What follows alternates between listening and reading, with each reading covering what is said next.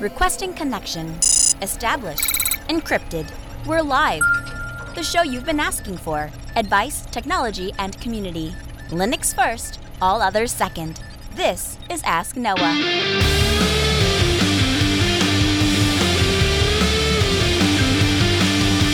Live from our brand new studios. The Ask Noah show starts right now. This is the show where we came to do all the things on Linux they said couldn't be done and take your questions on how to do the same. The phone lines are open this hour to be a part of the program. It's a free call. 1-855-450-NOAH. That's 1-855-450-6624 or send an email to live@asknoahshow.com. My name is Noah Chalaya. I am your host. Delighted to be here with you this hour as another episode of the Ask Noah show kicks off this hour. It has been a very, very interesting week, I think is the best way to put it. So my boss at the radio show, at the radio station that I work at, goes on the air and says something to the effect of, curling is not really a sport and anybody could win at curling just by essentially having a pulse and showing up. This proceeded to elicit numerous calls from various people explaining to him in great detail on how wrong he is and how much skill, athletic ability, hand and eye coordination, practice, determination it takes to become a good curler. No, why are you talking about curling? I promise that there's a tie-in. I promise.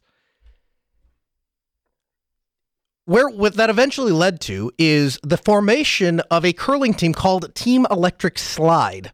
Now, Team Electric Slide was composed of the program director at the radio station, and then myself, Brad Schmidt, and Dean Merkel, and the high school volleyball coach, I think. Maybe college volleyball coach. Point is, none of us were curlers. Okay, and we all ended up on the ice curling. So if you, I can't believe I said that. I'm not an athletic person. And then we won. We beat a former world champion. Team Electric Slide has won. We have gained a follower on Twitter. You can follow Team Electric Slide on Twitter. And I've retweeted all of the pictures from that blunderous event that we won. But I just wanted to let you all know that I am now a professional curler, have beaten a world champion, and have every intention of competing in the Olympics in 2020 in Beijing. So if you live in Beijing, I'll see you there. We can talk about some Linux. 1-855-450-NOAH. That's 855-450-6624. The email live@asknoahshow.com. We go to our interactive mumble room where Pi Crash, that's an interesting username, Pi Crash joins us. Hey, Pi, welcome to the Ask Noah show. Hi, Noah. I always say that it's Pi Crash. Pi because I love Python, and Crash because I'm such a good coder. Yeah, well, you know what? For what it's worth, if I were to write Python, it would crash. So I have a question for about podcasting. I want to start a podcast with a remote host, another remote co-host. So I wanted to that he record himself in his computer without a CD, but and maybe I record also the audio in Skype, so I don't have a single point of failure. But Skype sounds terrible. What would you suggest? It's a couple different options, a couple different ways you can go. I assume there isn't a large budget attached to this project? No, it's just two students having some fun. Here's the easiest way to get on the air, get up and running. It won't cost you a dime, and you'll have absolutely stellar professional sounding results.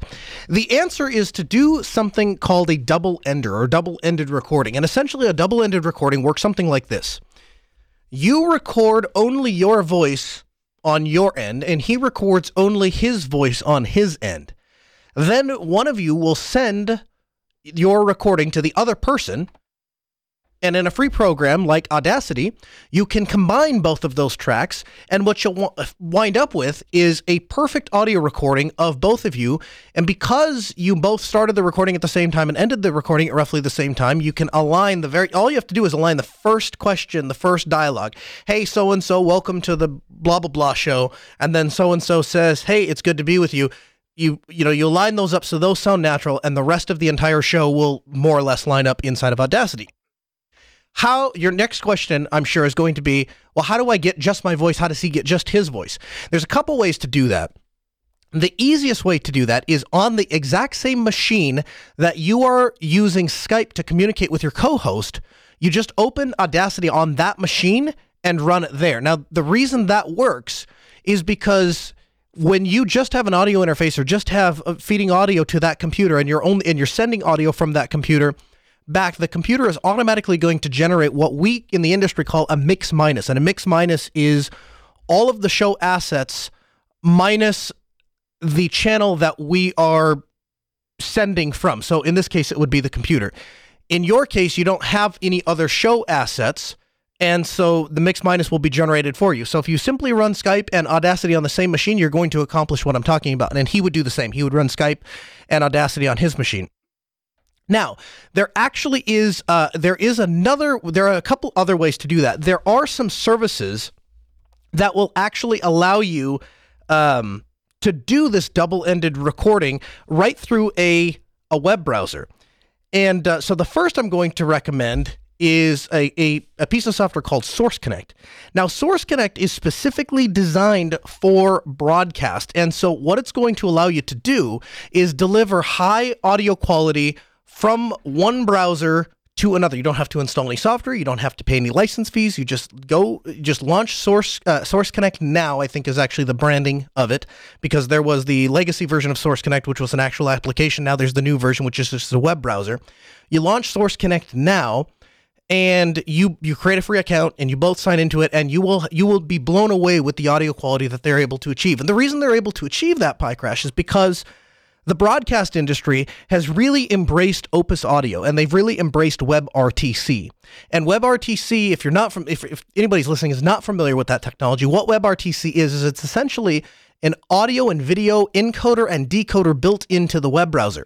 So for years and years and years in the broadcast industry, we worked on ways to encode and decode audio, and we had very special pieces of equipment to do that. The entire industry is shifting to utilizing these very powerful, very accessible, high-quality, low-latency, audio encoders and decoders that are built into all of these websites, like Source Connect. Another one is IPDTL. IPDTL, primarily, that one costs money, and the selling advantage is that it can tie into some legacy broadcast hardware equipment. Does that kind of begin to answer your question? Yes, I'm using Arduino in my machine, so I can do good routing, but the other host is just using Windows, so it will be Audacity for him probably. Yeah, and so that's okay. You can both record in separate software. In fact, I work with plenty of people that they use Adobe Audition, and I've done double-ended recordings where they record their end in Adobe Audition, and I record mine in Audacity. It can be different. I'll give you one more option. The other option is a site called Zencastr, Zencastr, and I'll have a link for you in the show notes. The advantage of Zencastr is it does actually not one but two different things. The first thing it does is it, much like Source Connect or much like IPDTL, uses the built-in WebRTC Opus codec, high quality, wideband codec, low latency, to connect you with your remote guest. Here's where Zencastr does something really cool. Behind the scenes, Zencastr actually has the ability to record an MP3 or an uncompressed WAV file on the back end automatically. And so you can set it up and link it to your Dropbox account or just have it email you when it's done. And you sign up for a Zencastr account free. And your participant will join using his USB microphone, and it will only record his end and it will only record your end and send you those files. The nice thing about doing it through Zencastr, PieCrash, is that the sync is going to automatically be done for you because it's going to start and stop those recordings at exactly the same time. Okay, that's really helpful, actually. So I'll have a link to both of those in the show notes. You can check those out at podcast.asknoahshow.com. If you're not checking out the extra credits section, then you're only getting half the show, because in the extra credits section, that's where we put all of the articles and material that we reference in the show, as well as some of the stuff that we just frankly didn't have enough time to get to. But that is a great question, PieCrash. It is a better time than ever to be launching podcasts. Every time I turn around, somebody is starting a podcast, somebody is wanting to get into podcasting, and that's one of the reasons that I have kind of set aside a certain amount of my time, and we've budgeted a certain amount of money at Altispeed Technologies to kind of help some people get started and get moving into this area, because we think it's an important aspect to give people a platform, to give people a way to say what it is they want to say. And really, A couple of years ago, it was very difficult and very expensive to get up and running and produce a very high quality podcast. The truth of the matter is today you can do it for just a couple $100. So what is it? Do you want to tell me what the name of your podcast is and when it's going to be launching? It will be launching in April, and I will tell you the name of the podcast after I register the domain. But yeah, I can call you back when I have everything set up and tell you about how I done it with Linux and stuff like that. I would love to hear that. Thank you very much for being a part of our interactive mumble room. We really appreciate that. Again, you too can add your voice to the conversation at 1-855-450-NOAH. That's 855-450-6624. The email, live@asknoahshow.com. Open source projects are seeking to take on the ARM-powered Windows laptop. Now, this is an article from Tech Republic. You might remember that the Qualcomm-powered laptops from HP, Asus, and Lenovo were originally designed to create a high-performing Windows experience on an ARM-based system. Microsoft and Qualcomm essentially started a partnership to produce Windows 10 specifically for the Snapdragon ARM processors. And the original idea was to create these very lightweight, very powerful computers that had extremely long battery lives, had LTE built in. It was the take-everywhere computer. 20-plus hour battery life, right? I mean, it was supposed to be crazy. And so some of the examples were the HP Envy X2 and the Asus NovaGo. Here's the problem. When they actually tried to roll this stuff out, it fell flat on its face.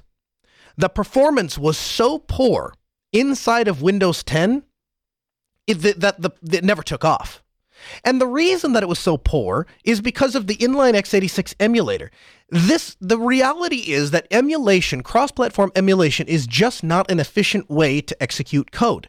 And so when you have a inline x86 emulator and you're running that on an ARM-based processor, you're going to experience a bad time. It's just not built for it. And then to add insult to injury, you can get away with virtualizing cross-architecture if you're going from something very powerful like an x86 machine over to maybe emulating an ARM machine. That's why you can get away with some of the Android emulators and phone emulators and those kinds of things. But when you try to go the other way, you're taxing an ARM processor to begin with most of the time. But a group of programmers have decided to take on this challenge once again, and they are working to bring proper support to Ubuntu and to ARM-powered Windows laptops. Now, the reality is that the vast majority of Linux distros already exist and support ARM by default. But they do face an uphill battle, and that uphill battle is with these processors and with some of these chipsets, because the design and configuration of the Qualcomm Snapdragon processor make the default images not practically usable. And so the project is called AArch64-Laptop. So I'll have a link for you in the show notes. You can check it out at podcast.asknoahshow.com. And developers are aiming to address those difficulties. They're going to work through all of them. Presently, the touchpad doesn't work on the Asus, and they're lacking proper support for onboard storage, Wi-Fi, because all of those things rely on UFS support. Now, here's the good news. The bad news is that they have an uphill battle. They have their work cut out for them, okay? The good news is every time that we have seen Linux enter a space to try to compete on a level with basically anything else, when it can get industry support, we typically see it succeed, right?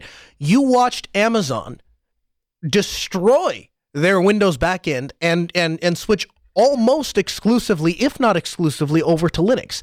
And there's a good friend of mine, and it's very difficult for me to get him on the show because of some of the security concerns and PR concerns of his employer. But he works for Amazon. He works very high level in the data center. And I've had numerous conversations with him about the policies that Amazon does and the way that they have implemented Linux. Turns out Amazon is very friendly to Linux and wants to push the ball forward, not only on the back end, but also on the front end on the desktop. And because what they've seen is when they put this into practice, when they put this into production, they have found it to be a very pleasurable experience. And they found that their employees have less problems, their tech support have less tickets, and they have better uptime. You watch this happen in a smaller scale when Asus released the EPC. If you remember that, it was one of the very first netbooks, and it shipped with Linux because, quite frankly, Windows was just too bloated to run on the thing. Now, you could kind of half sideload Windows onto it, but I think the thing had I can't remember, 8 gigs or 16 gigs of storage. So it wasn't a great experience. And at that time, it was Windows XP. And even Windows XP occupied 2 to 4 gigs, whereas the slimmed down version of Debian that they were running occupied almost no space at all. So as these developers continue to work on this, I think that they'll probably make more traction, in part because the very design philosophy between the two operating systems. If you look at the way that Windows was conceived and designed, Windows is conceived and designed as a desktop operating system, and now people are trying to essentially pare it down. They're trying to squish it and make it fit into a smaller platform or run on smaller boards. Where you look at the design of Linux, by contrast, the design of Linux means that you are starting with a very small kernel that can essentially run on an embedded device, and then you layer usability, features, applications on top until you reach the peak performance without starting to drag the machine down. And that's why you see a lot of these machines that are running Linux and doing it very, very well. So it'll be a project that we'll continue to watch. Again, we'll have links for you in the show notes so you can check it out yourself.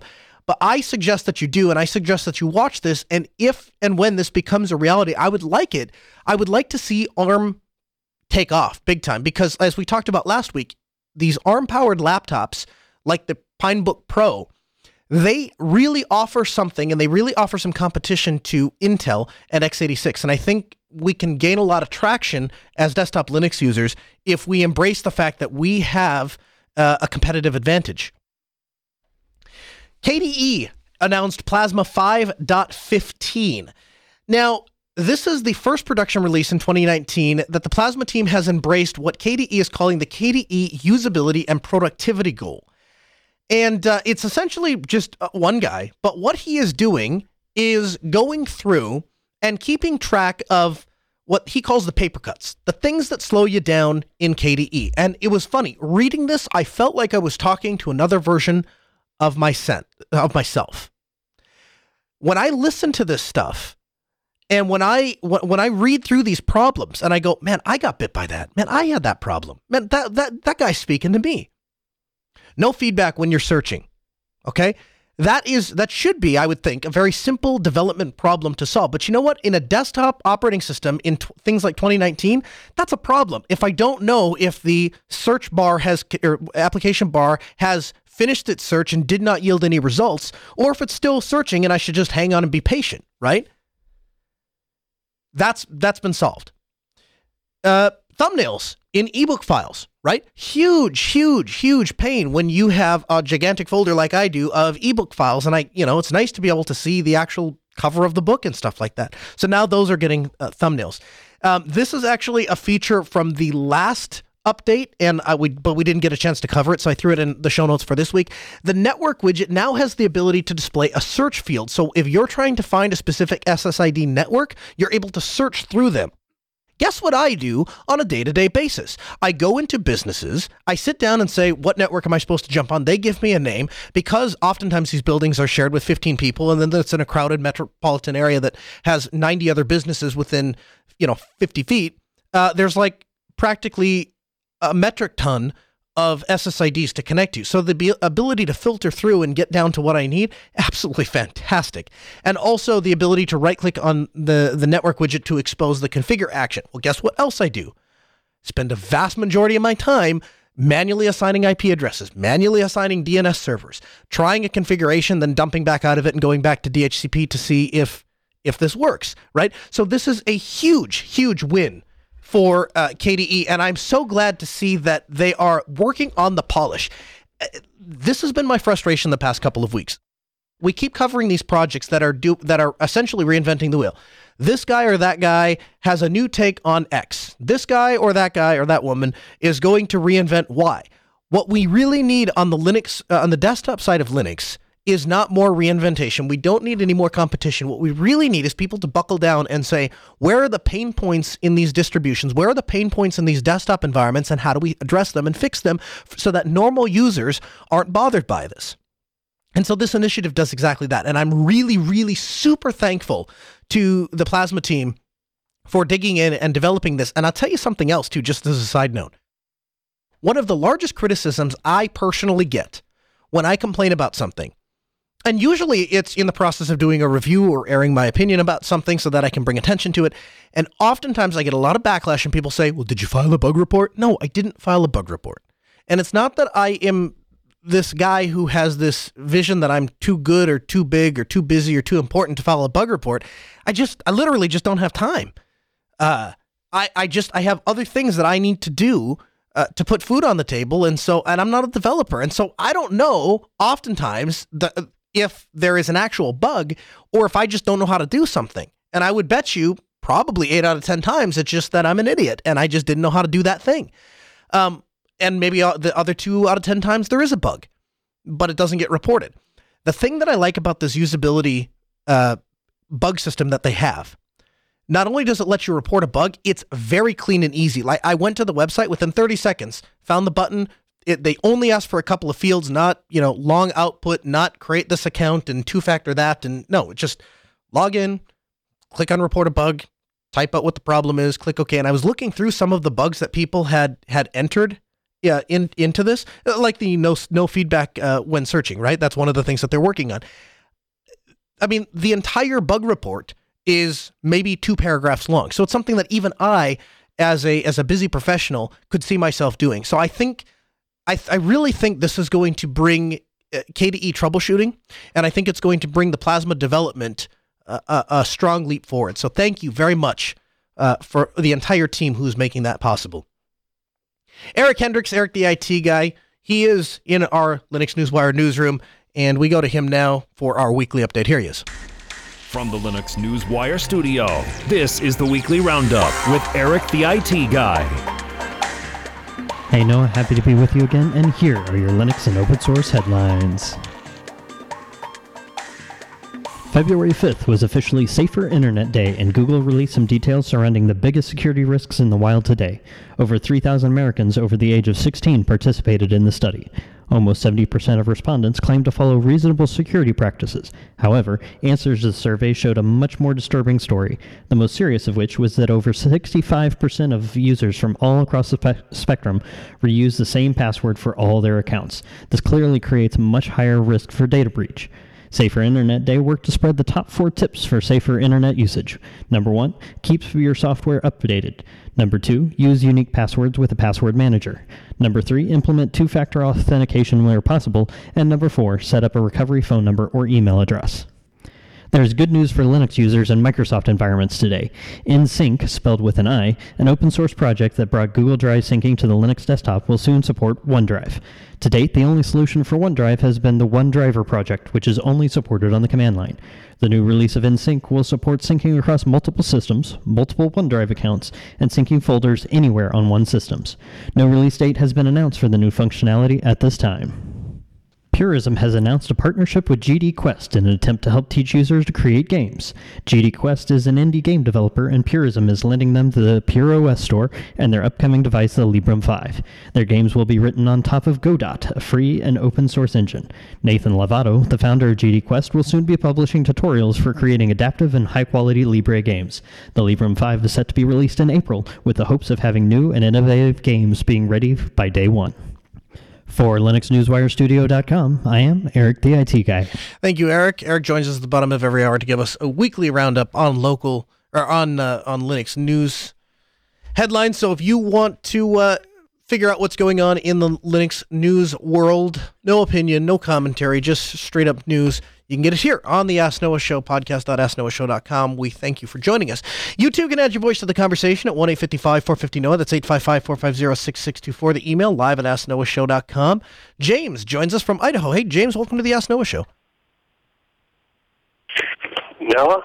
Yes, sir. Noah, here's my question. I'd like to know how to add a hard drive mount point to save photos, but I want to be able to add it so that all users, and I'm not 100% sure if I should do that account or do I have to go into the root account to properly add that? Yeah, you would do that as root, and the reason for that, James, is that the root user is really what you want to be doing for FSTAB and those kinds of things, and that's what I would do. I would create that mount inside of FSTAB so that it automatically occurs every time the machine reboots. That would be the way I would go about doing that. And for that, it would absolutely be appropriate to use root. Now, once you have the mount point mounted, then you might begin to use some permissions and set some permissions and use some sticky bits and those kinds of things to get to a point where you can control what users are able to do what on the system. We have talked a lot about password managers and different password managing devices and solutions. Essentially since the inception of the show, and I've tried each and every one of them. We've gone from everything from the venerable LastPass, which has since been bought out and turned into what I think is a crappy product, to the MultiPass, which is a hardware password storage device. I am currently using a combination of Bitwarden, which is a self-hosted version of LastPass, but supports two-factor authentication, is completely open in nature, and allows you to self-host, hence how I'm self-hosting it. And KeePass, which is a local password manager that has an encrypted vault that you can use something like Cfile, Dropbox, or some other, Nextcloud to sync your password vault around. All of those are options, and all of them work. But there is one solution that we have not yet talked about, and that is LastPass. Now, LastPass is a stateless password manager, and so I thought I would go just to the horse's mouth, and as it were, and bring him on the show to talk about it. So Guillaume Vincent is his name. He's a senior software engineer at Red Hat, lead developer for LastPass, which, again, stateless password manager. And this hour, he comes on to talk to us about it. Hey, Guillaume, welcome to the Ask Noah Show. Thank you for the invitation, Noah. Thanks for taking the time to be here. You are the lead developer for LastPass, a stateless password manager that has many of the same features of things like Bitwarden or LastPass without the cumbersome problem of having to sync the passwords around. So I guess, Guillaume, let's start with the basic question. For those that aren't familiar with it, what is LastPass? So LastPass is a password manager that doesn't save any data. So you use a username, a website, and a master password. They are matched together with some math and cryptographic to create a secure password. And it always generates the same password as long as the three parameters don't change. This is basically what is LastPass. So instead of saving the information in a vault and synchronizing this vault around the internet, LastPass only compute the three information you need to connect on your website, for example, locally, and it works offline. And when you close the LastPass or you close the website, anything is gone. Nothing is saved on locally or on a server. There is nothing to store. This is what is LastPass. You said the password is composed off of three pieces of information: the username, the password, and the website that we are to visit. Now, those, I would assume, are just there for us to remember. It's easy for us to remember those three pieces of information, and so we can regenerate that password hash anytime, any place. Do they actually have to be those values, or could you substitute anything in the username, anything in the password field, and anything in the website, as long as you remember what your actual username is on Facebook, for example? You have to remember the site where you are going. So if you use the web extension, for example, when you open the web extension, it takes the host name of the site you are on. But you can use anything. If you are going to Amazon, you can use for the site Amazon. For the username, you can use whatever you want. You can use some emoji, you can use some special surname or the email you are going to use on the website. And for your master password, it could be a long passphrase. It could be passphrase with some UTF-8 chars. The only thing you have to remember is the site where you are going to go, and to use the same login for simplicity. This is what I'm using. I'm using the same login everywhere. I'm using the same master password, of course, everywhere. And the only thing I'm changing when I'm using LastPass is the website I'm using. If you don't need Sync to use LessPass, what is the purpose of the self-hosted option? The self-hosted option being, of course, a self-hosted database. One problem we have with the password management, there is a lot of websites that they have stupid rules. When you are going to your bank account, they ask you a strong password composed with 8 or 6 numbers. This is completely stupid. But there are a lot of websites that are asking some stupid rules. And because the password length and the computation that is used in LessPass produce a random password, you cannot choose, for example, to have 8 numbers for your bank account. This is the main problem with LessPass, is that for certain sites, for some sites, we need a way to save the receipt to generate the password. So not the generated password, but the receipt to rebuild the password. So for example, if I'm going to visit my bank account, I need to generate a password with 8 numbers. And this is what we call the password profile. This is the receipt to rebuild the password. This is one problem I have with LessPass, is that at a certain point we need a way to save those kind of information. But the good news is, I hope that in the future, the best practices, for example, letting people enter the password they want to connect to your website, will be the standard. And so the more we are going in the internet world, less we will find those stupid rules. And so maybe not today, but maybe in 2 or 3 years, we will not need any LessPass database to save those password profile for those stupid sites.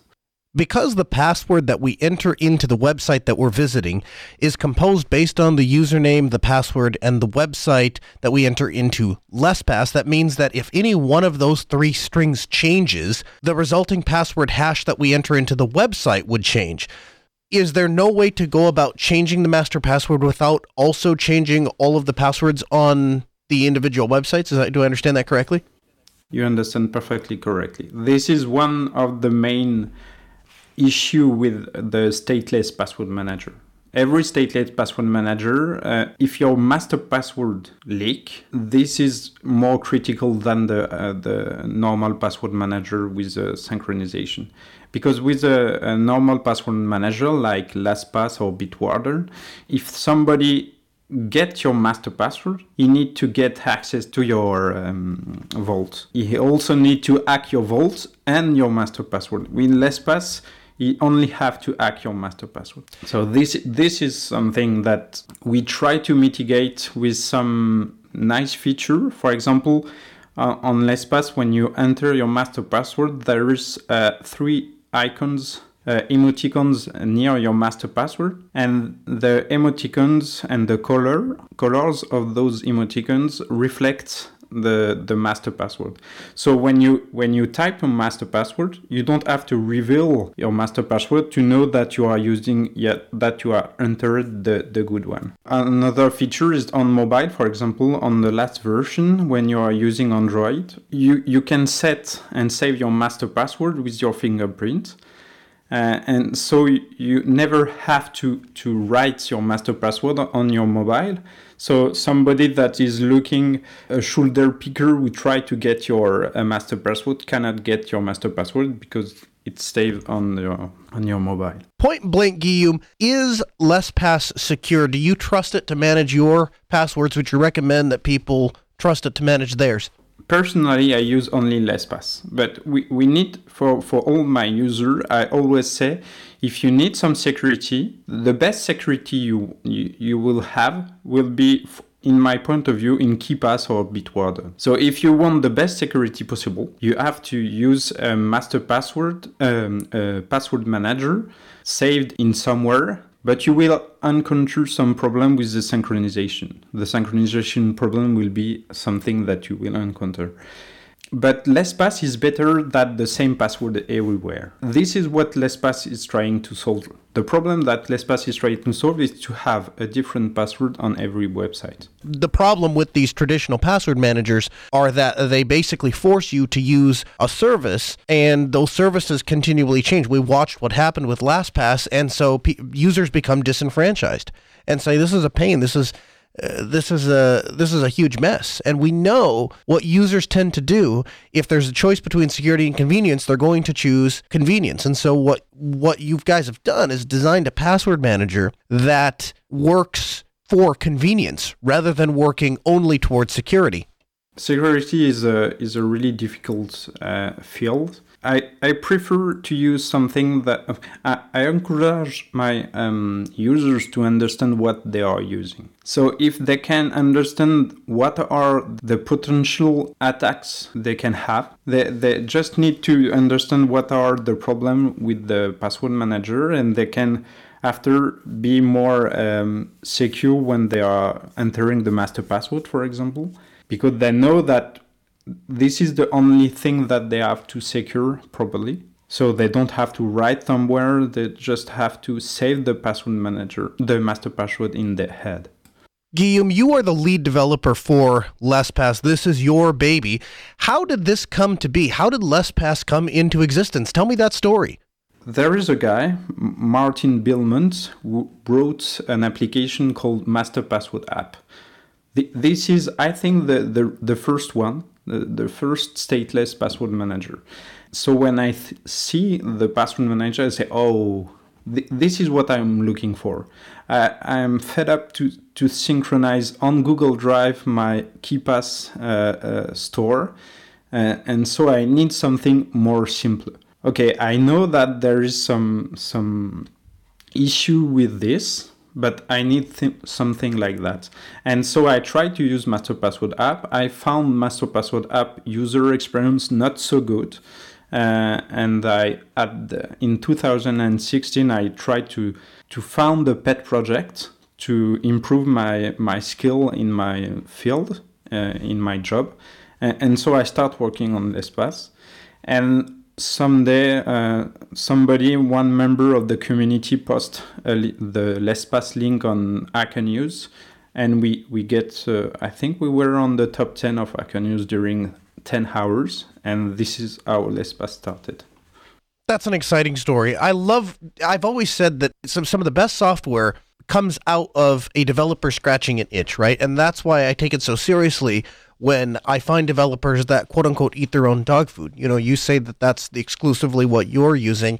I know as a user then, if I ever come across a problem or I struggle with something, you, the developer, are also struggling with that, right? And so it's, to me, that's says a lot about the product that you're developing, frankly. You said that LessPass helps prevent shoulder watchers by utilizing a picture system.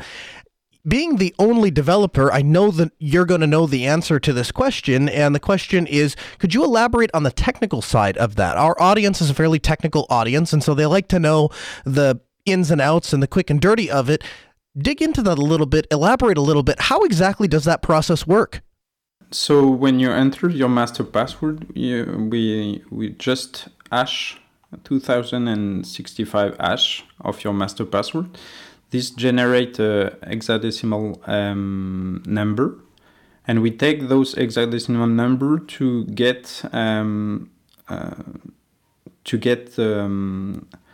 3 number, and we use the 3 number in a pool of icons. And we take 3 icons with this number. And so because the hash is always the same, we get always the same icon. And we use, from this hexadecimal number, we use also 3 number to get the color. So we get 3 icons, 3 colors, and we compute your master password and to generate 3 icons with 3 colors. Very cool, and a nice feature, and something that I'm not seeing on any other password manager, so that's very cool. Is it primarily designed to be used as a native app, or is it primarily designed to be used as a browser extension? Firstly, it was designed to be used as a browser extension. But because there is more and more usage on mobile, we started to take the mobile extension and we put it in a Cordoba web app, and we put it on Android. But there is an interesting problem here, is that because we compute the master password locally, we need to do that in JavaScript. If we want to have enough security, we need to do some computation that are hard to mitigate the brute force, for example. But on JavaScript, it's really difficult to do some cryptography. So the first version of LESPAS was using not so much 8,000 computation in PBK-DF2 algorithm. And it wasn't enough to mitigate the brute force, so we increased this to 100,000. And we encountered a problem that was on JavaScript side, on some browser, the computation was really slow.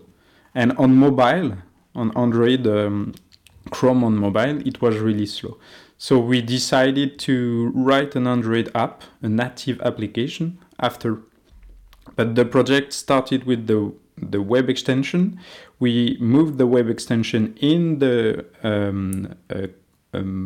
a wrapper, a Cordoba web application. And after, it wasn't enough for the security purposes, so we built an Android application. What are the plans moving forward for LESPAS? Any plans to incorporate something like maybe two-factor authentication, utilizing something like the YubiKey? Is any of that something that you've looked at or considered? We have looked at a way to use some YubiKey for two reasons. The main one was to protect the password profile saved on a LESPAS database, and so to be able to use two-factor authentication to connect to your database. And the other was to protect your master password with the YubiKey. So maybe using a special string in your YubiKey. This is, in my vision of the product, in 5 years, for example, I don't want to have LESPAS database anymore. I want to have a pure stateless password manager. And so those features, every feature that increase the security of the LESPAS database is something that is not going in the right direction for me. So I'm more working on an iOS application right now at the moment, and improving the user experience. And the last thing I'm working on is using Web Crypto API to build and maybe to change the algorithm of LESPAS in a version 3, maybe using Argon 2 or something more robust than PBK-DF2. It's a small project. I'm the only one developer. This is something that maybe can introduce some fear, but this is a small project. The only thing I can say that maybe people should look at some open source password manager, LESPAS or Bitwarden or KeePass, but the people should understand what they are using, how it builds, and start looking at and helping people to protect the password. Guillaume Vincent is his name, a software engineer at Red Hat and a guest this hour on the Ask Noah show. Guillaume, thank you so much for taking the time to be here. We'll get you back on the program real soon. Thank you, Noah. You'll notice a couple of things as I was talking to him. It is not a replacement for Bitwarden. LESPAS is not a replacement for KeePass. He acknowledges that there are some security concerns, and he says himself, hey, listen, I'm not a security analyst. I'm a guy that struggles with a problem, and that problem is that password managers are too complicated. And it occupies too much time, and there's too much setup, and there's too much overhead. I just need the stupid thing to work. Do you know what LESPAS is better than? It's better than using a single password for every single site. Because I'm watching this occur inside of our various chat mechanisms, and I'm kind of watching as I was chatting with Guillaume what people are saying about LESPAS. This solves a problem because it's better than no password manager at all. And if we can get to a point where we add two-factor, I think the security goes up significantly, right? So I think this is an exciting project. I think Guillaume is doing a fantastic job. I recommend that you check out LESPAS. If you're not using a password manager, then you absolutely need to check out LESPAS. And if you are already using an open source password manager like Bitwarden or KeePass, then keep doing that because that is going to provide you with a more secure system. Again, 1-855-450-NOAH. That's 855-450-6624. The email, live@asknoahshow.com. You can also join in our interactive Mumble Room, which is what Michael Tunnell, owner of Tux Digital, host of This Week in Linux, and my co-host on Destination Linux. Welcome to the show, sir. Thanks for having me. So this is kind of an impromptu interview. We weren't really scheduled or planned to be on the show, but what happened in the chat room is a discussion took off about one of the other shows that I do, which is Destination Linux. And if you're not familiar with what Destination Linux is, it is, I think, the only weekly video Linux-specific discussion podcast out there. Am I wrong in saying that? No, I think that's pretty accurate. It's the focus of being the video and of being a podcast. So, and the thing that is great about Destination Linux, and I think it's the things that people really like about any show in general, is personality and character, right? Like, we don't just grind the gears the whole time. We do get to some semi-serious stuff, but everybody has a different take because everybody is an expert in their own sphere in their own world, right? So Michael, he follows the community news and he is involved with the community and the mailing lists and every little feature that comes out on every little project. He tracks it like a hawk and brings that to the table. Then you have Ryan, who is a gaming expert and a hardware expert, and he knows more about gaming hardware systems than the people at NVIDIA and whatever that other red company that he likes who makes them, right? I mean, he knows more about it. And then you have Zeb, who is a software developer and works on a bunch of distros and has a really keen insight into what the user experience should be like and what the user expects out of a system. And then you have me, who comes at it from a system administrator background and selling Linux to people and supporting Linux at large scale to people. And so you put the four of us together in a room, and I'm not kidding. I mean, we'll start, and what do we go, Michael? 3, 4? I think this week we went 4 hours. Yeah, I think that at the end of the stream it was like 4.5 hours. Yeah. So it's an absolutely fantastic experience, and if you can download the show. You can go to destinationlinux.org. Of course, we're in all of your favorite podcast readers and catchers, and so if you have a particular app, you just search Destination Linux. You can subscribe there. But that's really not the best way to watch the show. It's really not the best way to participate in the show, is it, Michael? Oh, definitely not. Because you could become a patron of Destination Linux and join the Zoom room where you can you could be a part of the actual show as we record it, so you can interact with us during the show. And after the end of the show, we do a post show where all the patrons are able to open their mics and their cameras and join us and have anywhere between 30 minutes to sometimes 2 hours discussion, just to talk about whatever you want. We have a Linux party basically every week on Sundays. Basically. It's also kind of like a lug in a way. So we get started. Usually we get started around it's about 11 a.m. Central Time. And is that right? But this week we're actually going to be doing it on Friday because somebody cares about their kid more than they care about Linux. I won't say any names, Ryan. But so we're going to be doing that at Friday. I think it's going to be at 3 p.m. Central.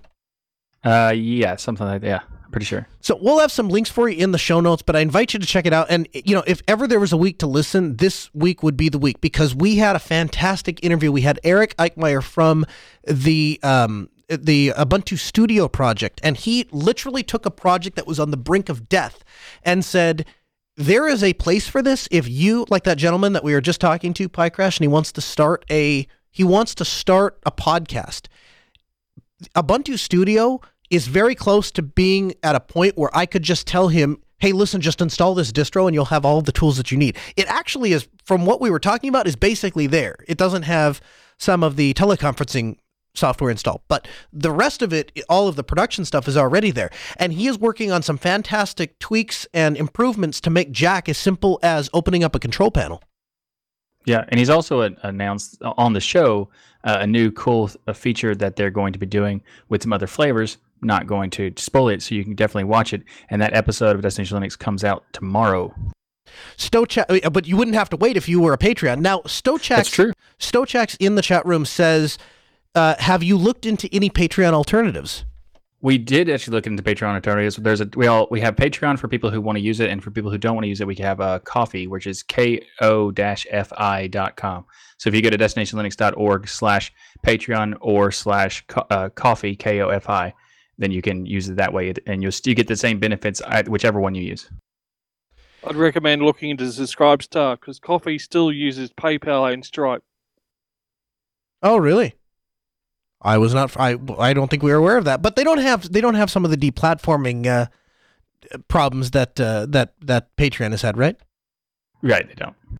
So They anyway, will, because PayPal and Stripe are still on their backbone, where Subscribestar have moved away from Visa, MasterCard, PayPal, and Stripe, and are using bank systems that don't support deplatforming. And just this week in the news, one person was actually removed from their personal bank account for having a different political view. So even now, if you're not a business, your personal bank account can get removed as well. interesting. Well, thank you very much for the information, Charlie. I really appreciate that. We'll continue to watch that, and that's one of the things that I really enjoy about working with Michael. He's a true professional, because we'll record a 4-hour show, and then there's poor Michael. He'll sit there for 5, 6, 7 hours editing it to make everything absolutely perfectly, and then once the show actually comes out, then he spends the next 2 or 3 hours researching alternatives to Patreon, researching alternatives to hosting, researching alternatives to Fireside, and all of those sorts of things. So it is if you haven't checked out the podcast before, and if you wanted a taste of it, you've actually heard these guys on the Ask Noah show. We did our what I forget exactly what we called it, but we brought the whole Destination Linux team onto the show, and then we collected Stump the Brain Trust. Stump the Linux Chumps. That's what it was. Yeah. So we'll have a link to that episode as well, so you can kind of get a teaser in a format that you're already familiar with in the podcast that you're already subscribed to, and you can kind of check it out. But if that's your cup of tea, you should absolutely check out Destination Linux, because I really truly believe it's one of the best Linux shows out there, and I also think that science tells us 85% of communication is nonverbal, which means that as much as I love doing my audio-only show, the reality is a lot of my enthusiasm, passion can be lost in this microphone. And Destination Linux removes that barrier because it is a video-focused show. We release it as an audio show, but we've got the cameras on, we're paying attention, and there's all sorts of fun banter that goes along with that. So make sure to check that out. Yeah, absolutely. We released it as an audio for our RSS feed if you want to use it as like a podcast catcher. But we also have videos on YouTube, so you can watch the whole thing in video form on YouTube, as well as you can join us live if you become a patron. Thanks a lot, Michael, for joining us. I really appreciate it. And we'll get you back on the program. I think you're scheduled for the next week or so to share an exciting new workflow that you've developed, you've custom wrote in-house to produce podcasts automatically. You've scripted the entire process of producing a podcast. Yes, and it took a long time to get it to work, but it finally does work. That's fantastic. So stay tuned. You're going to hear Michael Tonelli. He'll be back on the show. Good friend of mine, good friend of the show. The site, by the way, AskNoahShow.com, designed by VisuX, Michael's company. The chat that you see on the screen, all of the animated graphics, all of that stuff, except for my little avatar, all of that stuff designed at no cost to us, by VisuX and Michael Tonell, because he really likes to give back to the community. So make sure to check out Destination Linux. Also make sure to check out tuxdigital.com. That's where Michael Tonell does a weekly, essentially a weekly news show where he doesn't give any commentary. He just gives you the news. It's called This Week in Linux. Check it out, tuxdigital.com. And we'll have links to everybody's channel, DasGeek, Zebedee Boss, myself, all in the show notes at podcast.asknoahshow.com. Now, this week, I had a chance to play with a new system, and it is the 3CX phone hosting system. Now, we talked about 3CX a while back with our friend Michael from Voxtelesys, the company who actually provided our phone system right here for the Ask Noah show. And when I sat down, and he is a Linux and open source guy through and through, and I asked him point blank, I said, what would you recommend for IP phone systems? And he said, there really just is no competition to 3CX. It's not open source, but it's self-hosted, runs on Linux. You have to give it a shot. And boy, let me tell you guys, I've been using it since that time, blown out of the water. It puts FreePBX on its knees. When you install the software, first of all, they custom map a DNS entry for you. So all of the pain of actually getting a server up and running and generating an SSL certificate and all that stuff, all of that is handled in a wizard and done automatically. So you don't have to deal with any of that. Then once you get into the interface is like nothing I've ever seen. It is smooth, it is slick, it is intuitive. All of the features that you'd want, it comes with the same set of defaults. So by default, you're automatically going to get a virtual receptionist, and you're already going to have extensions that make sense. It handles something that FreePBX didn't handle, which is you can have multiple phones paired to the same extension, which means I can have one extension at home, I can have the same extension at my office, I can have the same extension here in the studio, and when somebody calls my extension, it rings all of them at once. And the best part is the mobile integration. You have the ability to open up the 3CX mobile app and simply scan a QR code that will pair your phone to your extension. All of your calls will automatically ring on your cell phone. You can sign in or out of the app so you can decide if and when you want to take work calls. They have a free version that you can download that will allow you to do up to 4 simultaneous calls. After that, there is a small yearly fee that you have to pay to use the 16 calls and 32 simultaneous calls. But I have switched over whole hog to 3CX. I have become a believer. Everybody can make fun of me for turning my back on open source, as it were. The reality is it's that good of a piece of software. And at the end of the day, I'm a Linux guy, and it runs on Linux. It's self-hosted, so I can't go ahead and audit the code. But you know what? It's just a phone system, and the other end of it is terminating on a plain old phone system anyway. So the chances of that being secure were slim to none to begin with. Hey, did you know the show is available as a downloadable podcast? That's right. To subscribe to the feed or download the latest episode, visit podcast.asknoahshow. There you'll find not only the latest episode, but all of the articles and materials referenced in this episode. You can get the latest, of course, by following us on Twitter at AskNoahShow. And me personally at Colonel Linux. The Ask Noah Show continues next Tuesday at 6 p.m. Central. A huge thanks to Vox Telesis for providing our phone systems. Ben, our producer, Sarah, our call screener. This hour of the show may be over. There's plenty more content for you 24/7 at AskNoahShow.com.